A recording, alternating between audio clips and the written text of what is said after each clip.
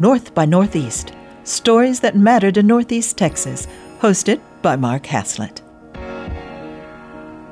There seems to be reason for cautious optimism about the Tipitinas project in Commerce. For those who don't know, that's the endeavor to put a music co-op in the old A.L. Day school building on the east side of town. That structure had been vacant and was falling apart. Tipitina's is a music venue in New Orleans that also operates a charitable foundation. That foundation does a lot to promote the development of musical talent, particularly among young people. Tipitina's has several co-ops around Louisiana where musicians can record, practice, store instruments, and produce audio. The plan to put one in Commerce began a while ago as the result of a quid pro quo agreement between the city government and a local who'd accumulated some hefty fines for illegal dumping. That was in 2013. The project began in 2014 and then stopped. Commerce Mayor Wyman Williams says that the city and Tipitina's have both agreed to pick up the thread and resume where they left off. Well, since we last talked about the Tipitina story, some events have occurred that have been quite encouraging. Recently, all principals related to the issue had a meeting here in Commerce, and an agreement was reached to move forward.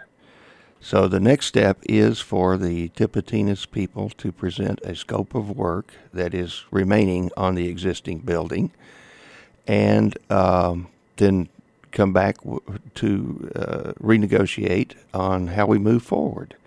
And both parties are fully committed to completing this project, and all issues that had come about to stop the project seem to be resolvable. So I'm very encouraged about this. Why did the project stall? I cannot tell you because I don't know all the details. I just know that in 2014, work ceased on the project, and it had been going quite smoothly. The investment on the exterior of the building is obvious when you drive by, and this is the A.L. Day School building on Church Street.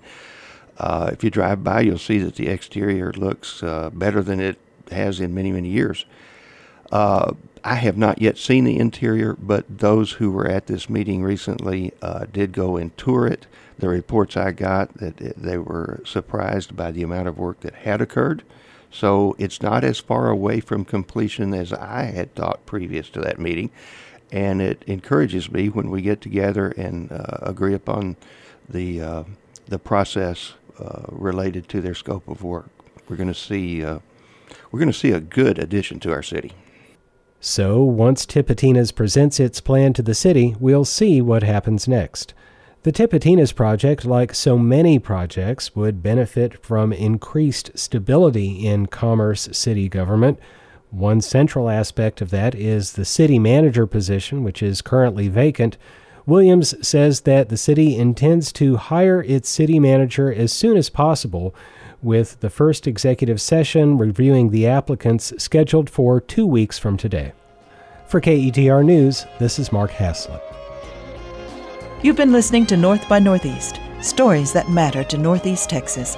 You can hear this program Tuesdays and Thursdays on KETR during All Things Considered.